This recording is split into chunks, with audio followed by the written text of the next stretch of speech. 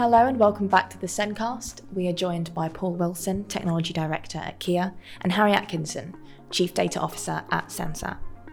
Data published by the Department for Business, Innovation and Skills found that 60% of infrastructure projects are delivered late.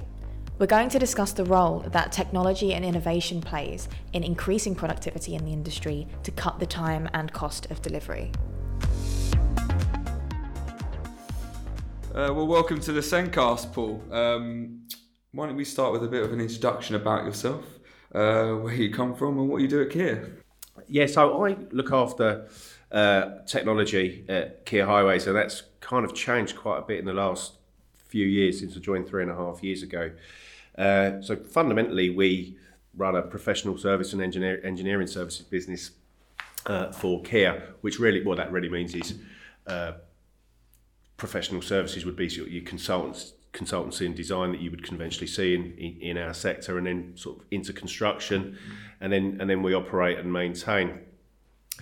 And with the public sector, with their sort of very, very sort of standards and specification driven ways of working, we're just designing, constructing, operating and maintaining in a really, really conventional way to those standards and specifications. But with the sort of change, as we can see in transportation, particularly with the rise of EV and the rise of sort of CAV, the requirement for infrastructure, roadside infrastructure for that has kind of gone up a pace. And then in the last 18 months to 2 years, our major client, which is Highways England, have really been open for business with regard to innovation, research and sort of technology. So that's allowed us to sort of engage with tech startups, blue chip software companies, but not just in tech, in materials and ways of working, plant. So we've been looking much more into machine learning, AI, data. So it's really the game's really changed for us, and it means that the kind of people who work for us, with us, and our supply chain and our partners have really had to sort of respond to that challenge. Cool. And winding back a little bit, how did Paul Wilson get into the sort of role as technology director or highways technology director at Kia? Just really, in a sense, almost being an entrepreneur, just being brave enough to think, I'll have a go at that. My background was in construction as a sort of was an electrician, and then into electrical engineering when I realised that those cold mornings and working on tower cranes really were becoming a bit too difficult. And sadly, Harry, I'm old enough to have been through a number of recessions, and construction was going through a really, really tough time. So I ended up in highways in street lighting for a number of years, and just progressed through that. And then found that there was more and more in the sort of technology space, and probably just in a fairly unconventional way, just seeing opportunities, being curious, being able to work with people, realising there was a need, and then finding like-minded individuals that we could just do projects that interested us and we had fun with. So really not so different from Sensat in many ways. Finding stuff that interested us, we had fun with, we could do, and then pushing on. Do you think you're sort of a rare character within the industry in that you want to you often do put your neck out and trust technology in different ways, or do you think this is becoming more of a sort of standard approach to technology in the industry? No, I think I still think there's a real disconnect. I think that people, for many, many reasons, are fearful of technology. Bizarrely, many of the people I speak to are most fearful of technology when I can't get them to engage. Say, I just don't get technology. I might be having a meeting with them, and then sort of break away from that, and just having a social chat with them. And I say, "What are you doing now?" "Well, I'm just checking my train on trainline.com. Then I've had a couple of bets on Bet365, and I'm going to order something on Just Eat." I was like, "Okay. But you don't really like technology, you don't rely on it." "No, not really, no." And then they go onto Facebook and LinkedIn. So it's weird that people sort of in sort of their professional life might feel as though technology is something to be feared, but in their everyday life they're completely reliant on it. So it's a weird scenario where people disconnect between how they work and what they deliver and how they live their everyday life. So that fear, do you think people see it as sort of a threat to their careers, or just scared of sort of engaging in it? Generally speaking, there are conventional ways of procuring services that we've been doing the same thing the same way for a really long time. We're not really seeing an accelerated rate of progress in construction and civil engineering the way we are in other sectors. But it's an inescapable fact that how we travel and how we work and how we commute and how we live our lives is changing. It's just the conventional way of working, and the pressures on the construction sector, as we can see and as we may touch on later in the podcast, are such that people are fearful of taking risks because there's already a whole bunch of risk in an industry that's not carrying particularly high operating margins in the construction sector. Yeah, I mean, that kind of leads us nicely on to sort of the next point, in that over 60% of infrastructure projects these days are delivered over budget and not delivered on time. What do you think are the contributing factors for this, and where do you think sort of technology can play a role in aiding this? I know it's a big question, but maybe we can split that down a bit. It's a fairly provocative answer, and I'm not representing Kier's view here, although I think most construction companies would go in the public domain and say that operating margins in construction are so tight. We have to, a lot of us are listed on the stock exchange. It's everyone will have seen what happened with Carillion. I saw that with the full force of that, because we were delivering in joint venture 2 smart motorways projects. Yeah. And we had another 2 that were just about to go to ground when Carillion was liquidated. I can't think of a way of saying that other than the unvarnished truth. And we've seen the pressures on other companies, and they can't all be bad companies. And it's only 5 years ago that Balfour Beatty were in that position, and that now they've sort of turned around and they're really sort of progressing. Skanska have had those pressures, Amy have had those pressures, Interserve have had real problems. And they're not all bad companies, Harry.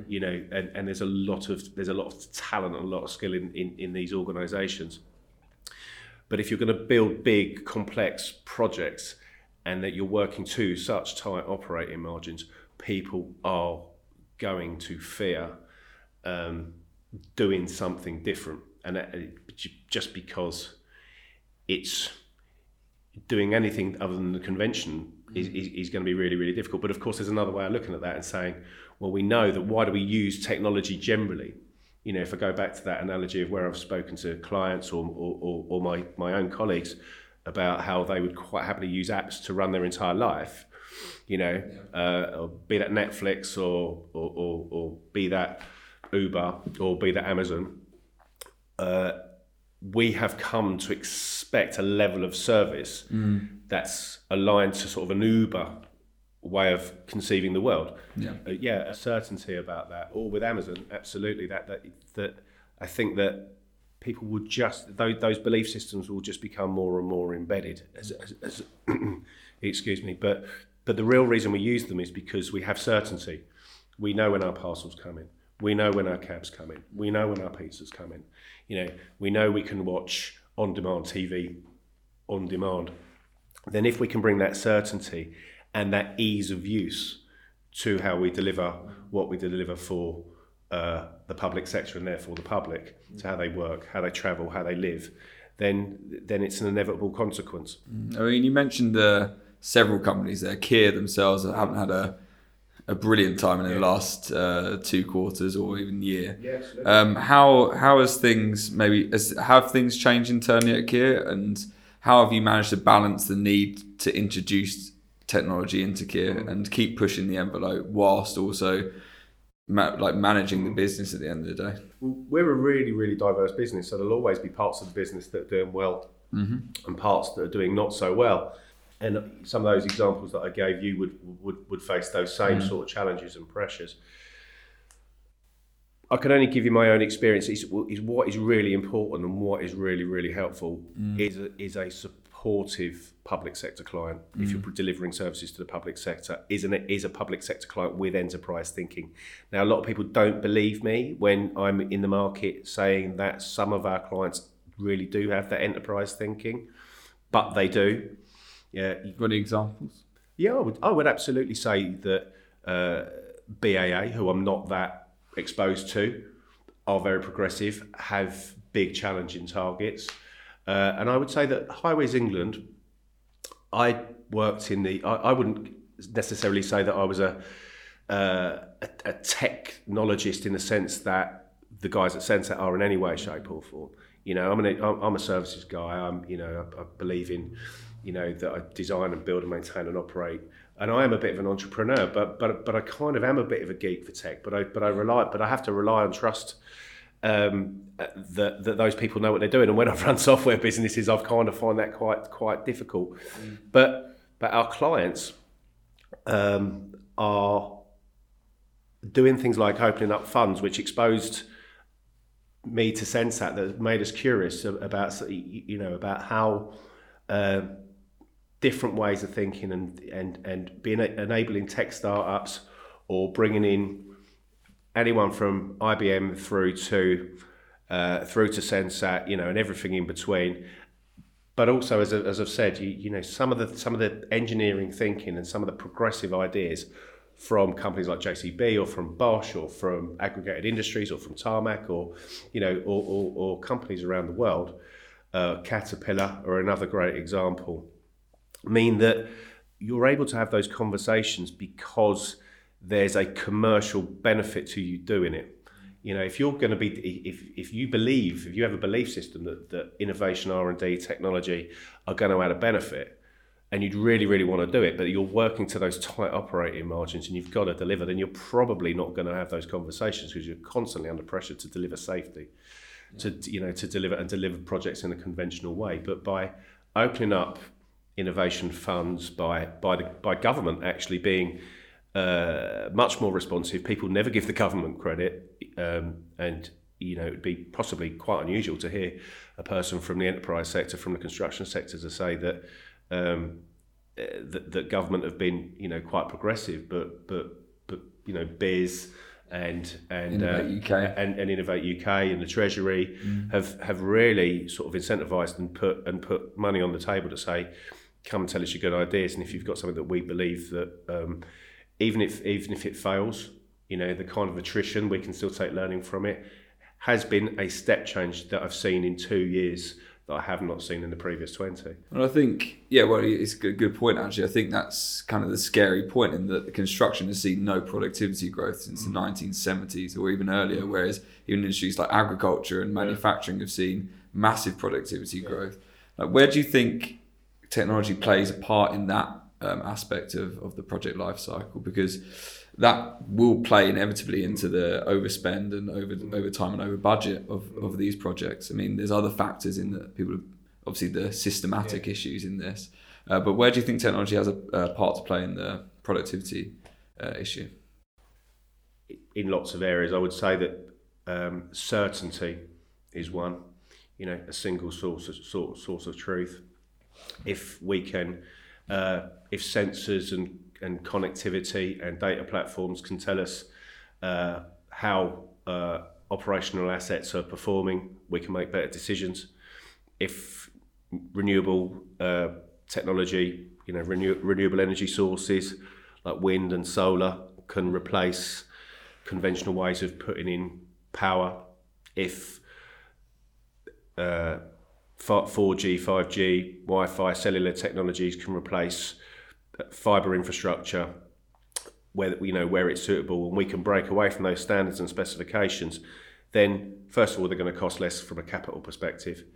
Secondly, it's safer because we've got less people out there, less often, doing less work, keeping the rail network open, keeping motorway lanes open, exactly the things that made us do one of our pilot projects together, reducing carbon emissions, reducing operating costs, making more efficient and effective and smart decisions about what to replace and when, are all based upon sensors, carrier networks, data, as opposed to humans introducing human factors, making subjective human decisions.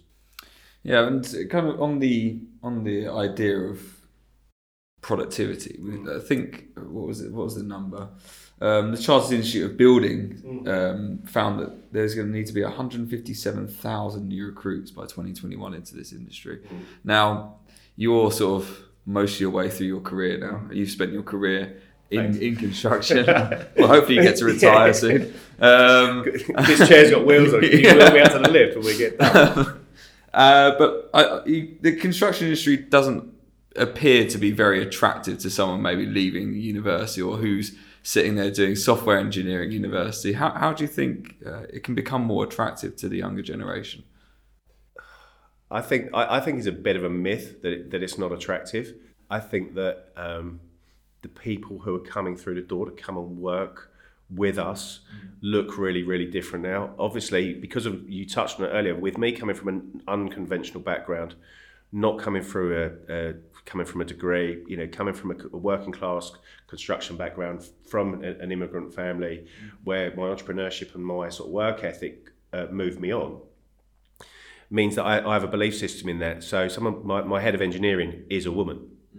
My best engineers from Romania, from the Caribbean, from West Africa, some of my best site people are female. I mean, 5-10 years ago, it would have been British, it would have been 35 to 52, it would have been male, and it now just isn't.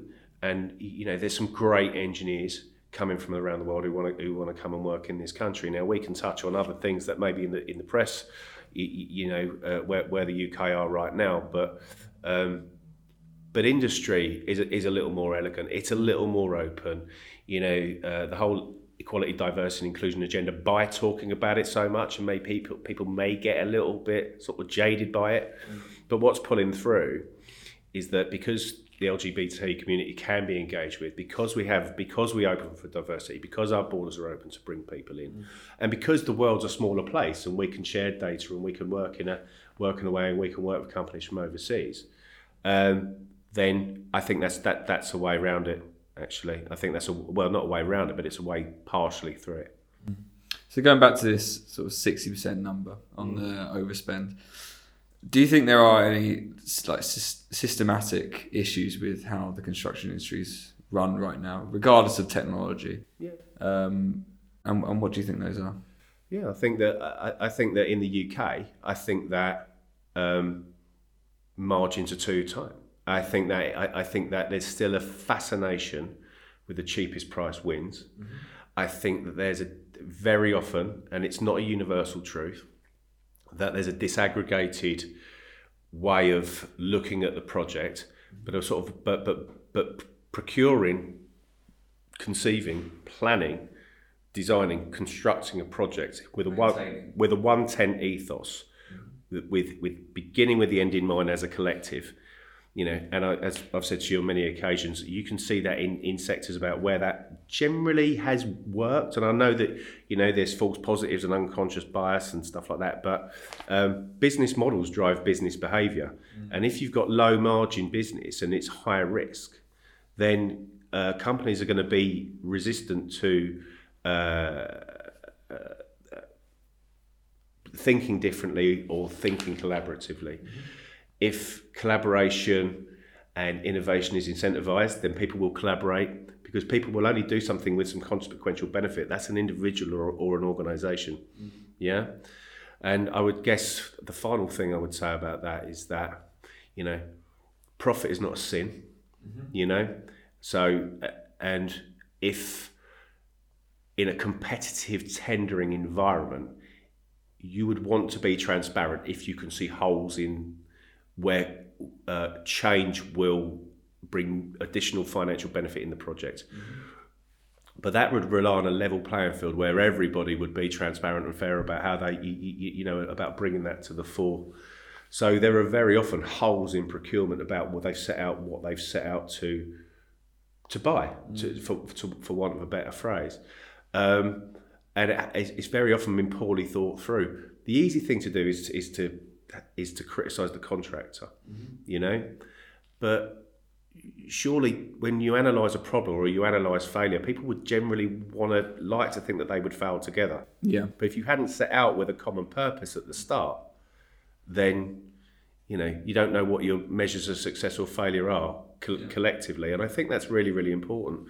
By beginning with a common understanding and a common purpose of what needs to be done, and what needs to be done by when, and what needs to be done for how much, with that shared certainty, I think that you would see a reduction in waste.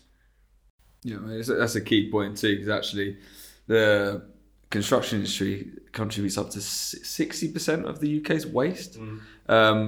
That a lot of that's down to rework and just waste materials on site. Where do you think technology plays a part in that aspect? Because you see it on sites all the time. You've got lots of waste materials, concrete being poured on the ground, just general stuff being dug up from the ground. Where do you think? Have you seen examples where technology can play a part in that?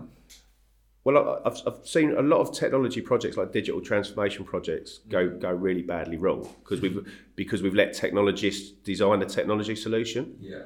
Now, lots of technologists make some pretty bad decisions when it becomes subjective. Yeah. I'm guessing that, when Jeff Bezos did his divorce settlement, or when Mark Zuckerberg was in front of Congress, that some of the human factors that were introduced made them think that even technologists make poor decisions when it comes to human factors. Yeah. So I would say that really it's about designing the process. Mm-hmm. If you were to really think about the process of the optimal way of getting concrete to site, the optimal way of packaging. Now, we spoke about Amazon earlier. We all see that the enormous packaging we get when we buy, a really small package. So clearly, there's even with the holy grail of Amazon, there's waste.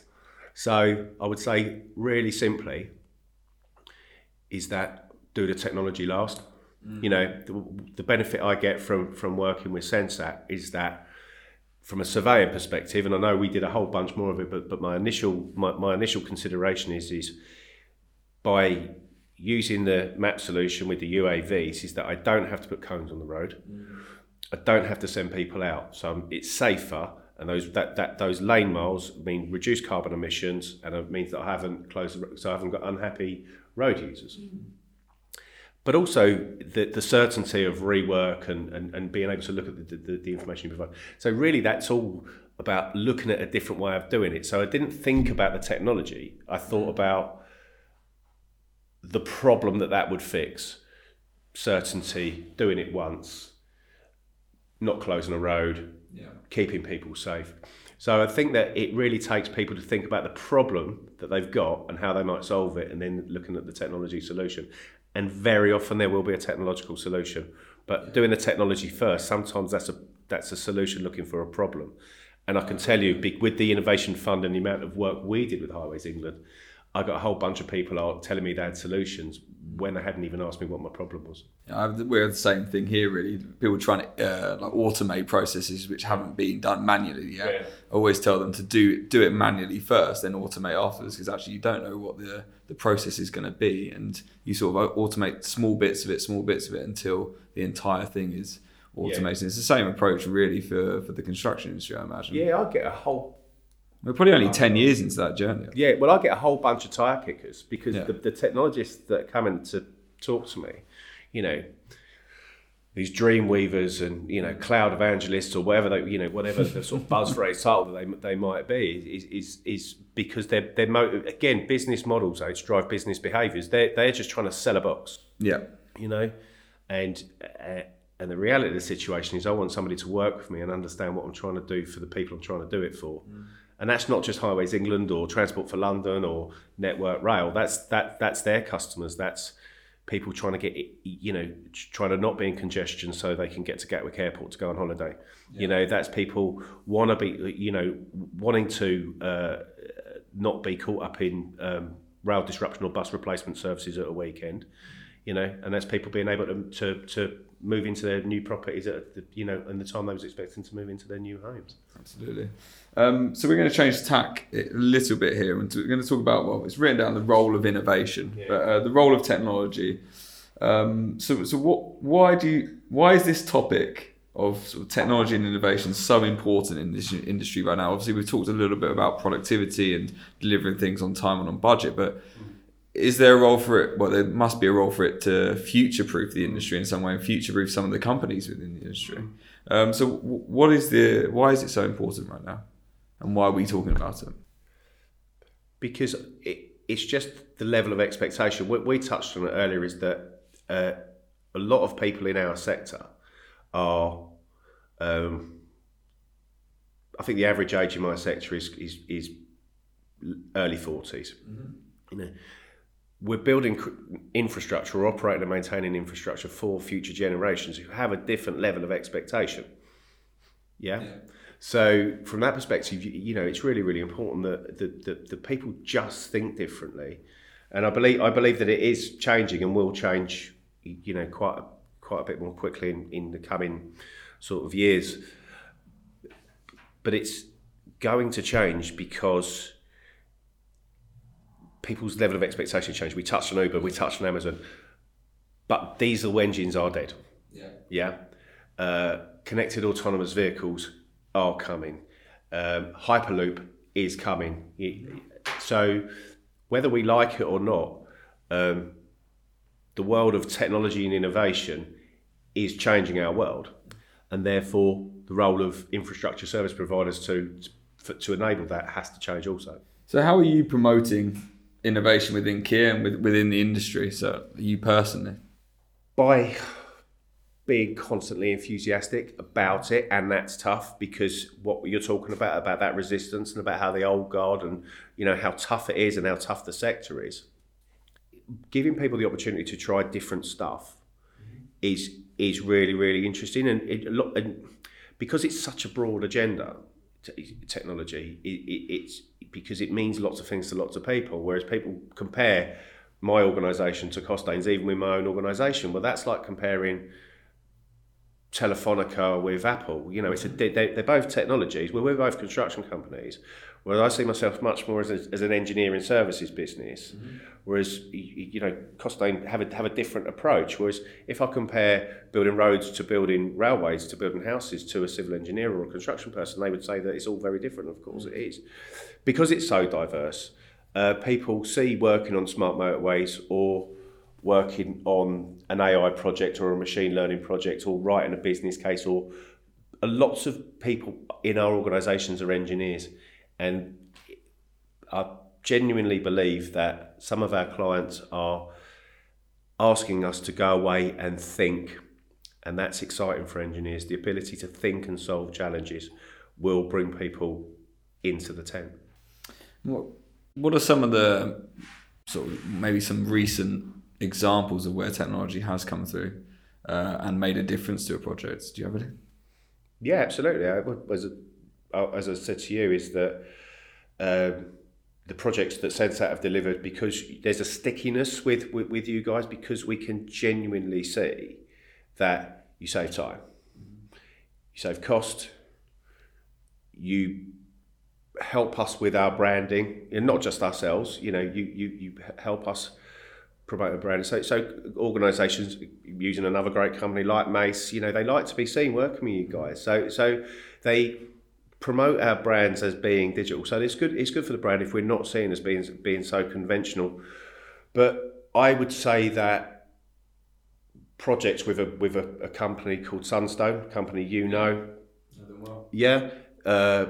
small startup company, two very progressive guys, to put a CCTV camera up in the conventional way on the side of the motorway takes 2 years and it costs about £250,000. Wow. That's too long and too much. Well, it's outdated by the time it's up, right? Yeah, absolutely. And you've got 2 years of a customer not knowing how their junction is performing because they can't see it.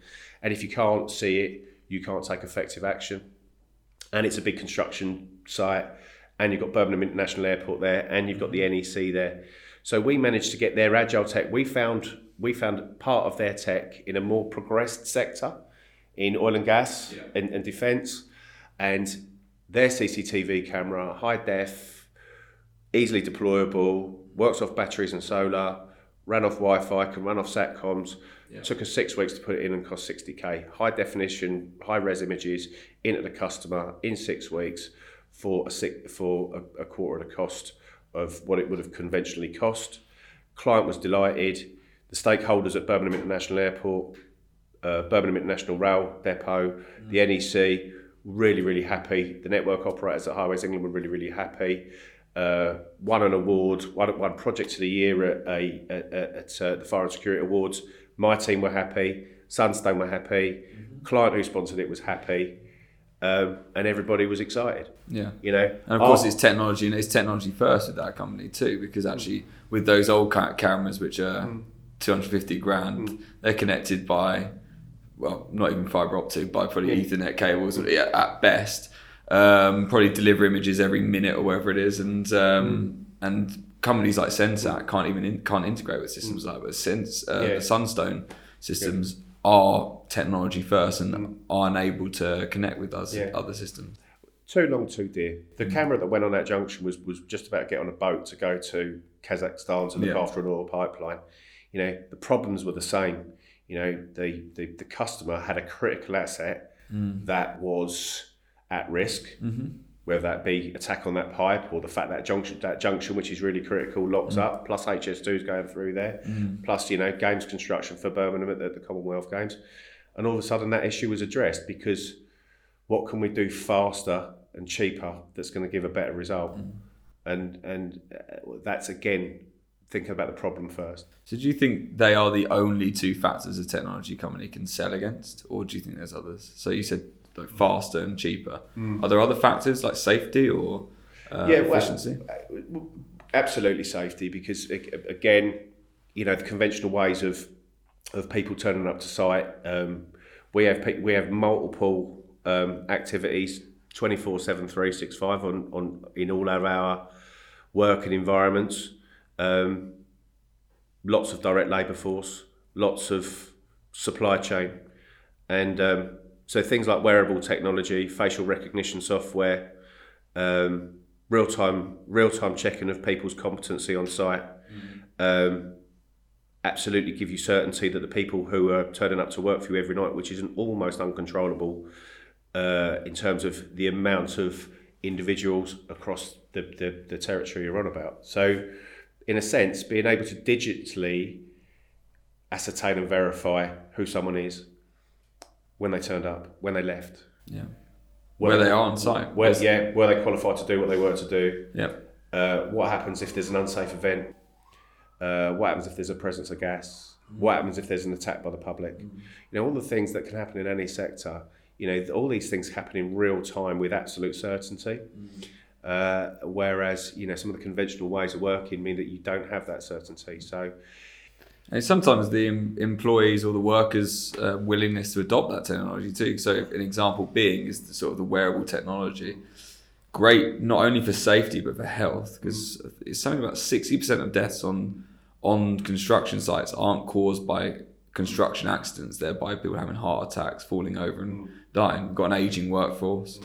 But there is massive pushback to this technology. So how do you think you engage that workforce to try and use that? I don't know whether there are any examples in the UK of that happening. Yeah, I think the massive pushback's diminishing, because I think that the next tranche of workforce are more used to being in a connected world.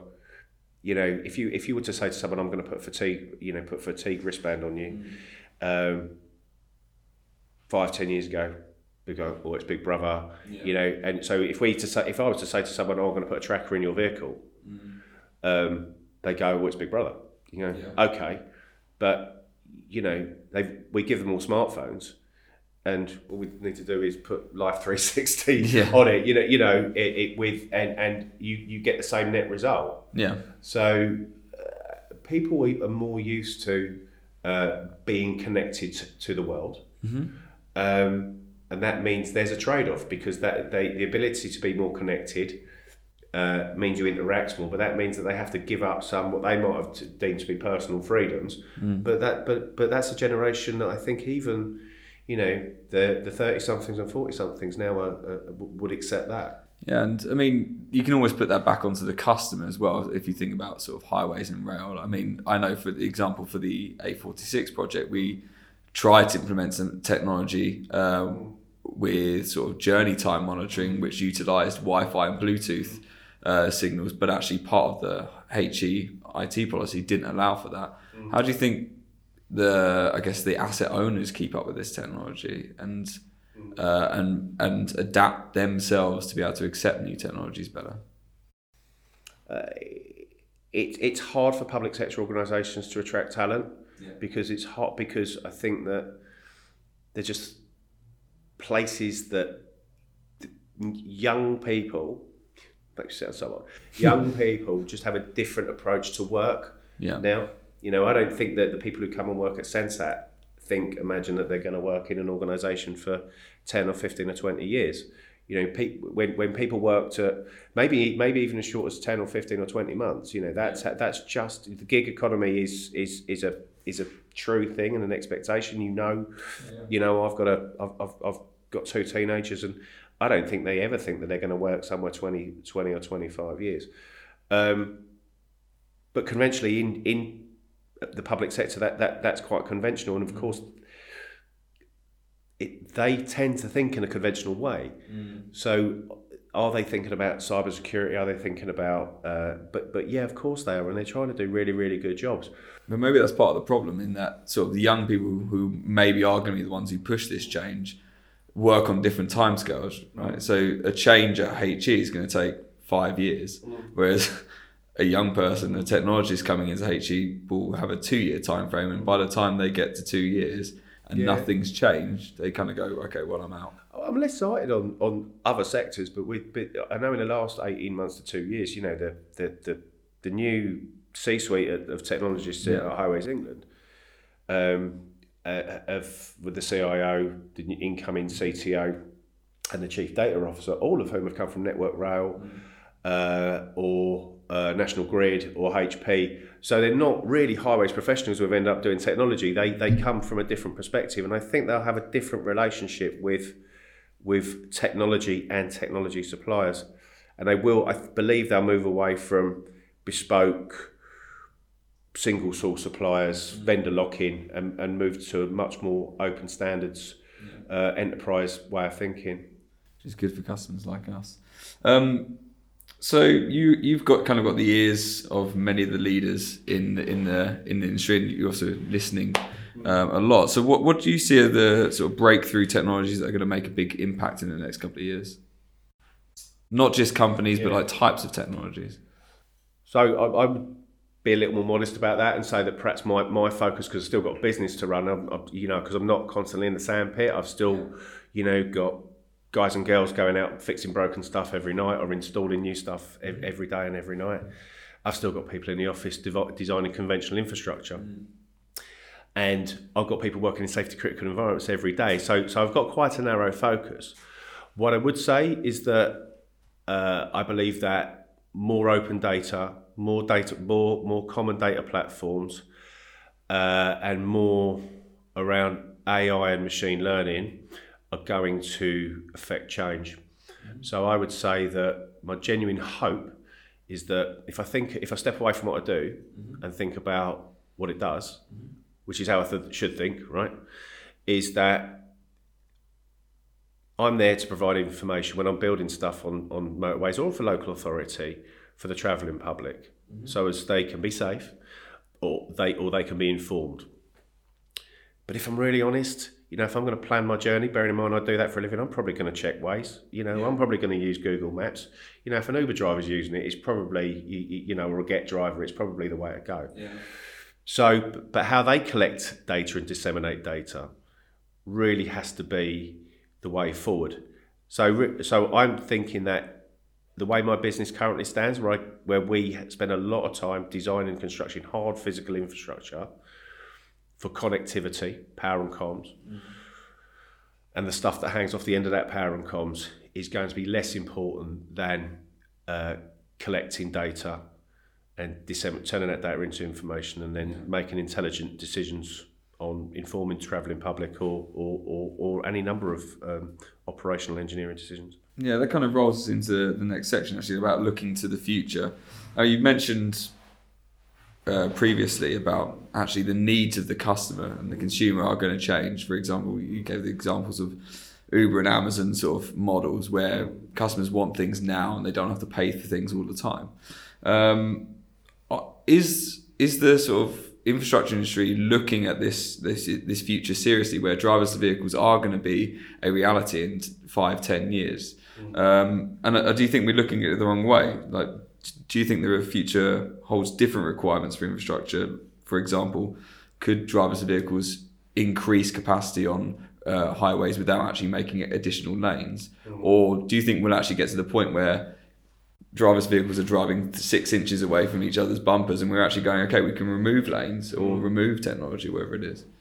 I know that, for example, on smart motorways, the gantries on them are only designed to last for 25 years because they think they're going to be ripping them down in 25 years because there'll be driverless cars. What do you need a speed limit for? Yeah, that could be a really dangerous way of thinking because, what you set out to do might end up being something completely different, right? So you could see mobility as a service might mean that we might see vast tranches of land with, cars that you jump in and drive and go. It's not the car ownership model. Is that if you think that way, I don't believe that the automotive sector are thinking that the car ownership model is a sustainable, viable way forward, or even that is the way forward. So I think there's a conversation before you start thinking about what I think. If I was to think about as a strategist, thinking about what the future might look like, and I know Highways England are doing this with connecting the country, and because what I do when I'm building a business strategy, Harry, is I'm looking at what our customers are telling us, and they're talking about planning for the longer term, what they'll be spending money on, and that's electrification, connectivity. So they're not talking about cars necessarily. There's a good business for me and what I do in the future in terms of building V2X infrastructure. So building that infrastructure that connects the car to the roadside and then allows that data transfer to happen. Saying that cars are going to drive 6 inches away from each other, the technology, that people have been talking about that for years, but whether we're talking about automated vehicles or cars driving 6 inches away from each other, really is not based on the technology. That's going to be based upon policy, insurance, the moral machine. The big problem for automation is when a robot kills someone, who picks up the bill? And I hate to be brutal about that, but that's what people at MIT think about, who are a whole bunch cleverer than me, motivated to think up these things, because we can put out a 5G network tomorrow and we can have level 5 automation in cars. So thinking about it, so defining what the future looks like, I think that's a really, really dangerous thing to do. So I advise my clients to build an infrastructure that's agile and flexible, that is low cost. Use renewable technology, use Wi-Fi, use cellular. So if you want to have connected vehicles, you can, and if you just want to have wireless CCTV, you can. But again, what's really important is perhaps not just thinking about technology; it's thinking about new road surfaces, a different way of perhaps putting ecology at the roadside that hasn't got big tree trunks, because people crashing into trees is a pretty significant way that people die on the roads. So again, it's going to be about problem first. But if we think that we're going to work to an end of a specific technology or a specific outcome, I think that'd be a really foolhardy thing to do. Okay, last question here. What are you most excited about for the future? Not just in highways, in sort of the technology sectors, in your technology sector as a whole.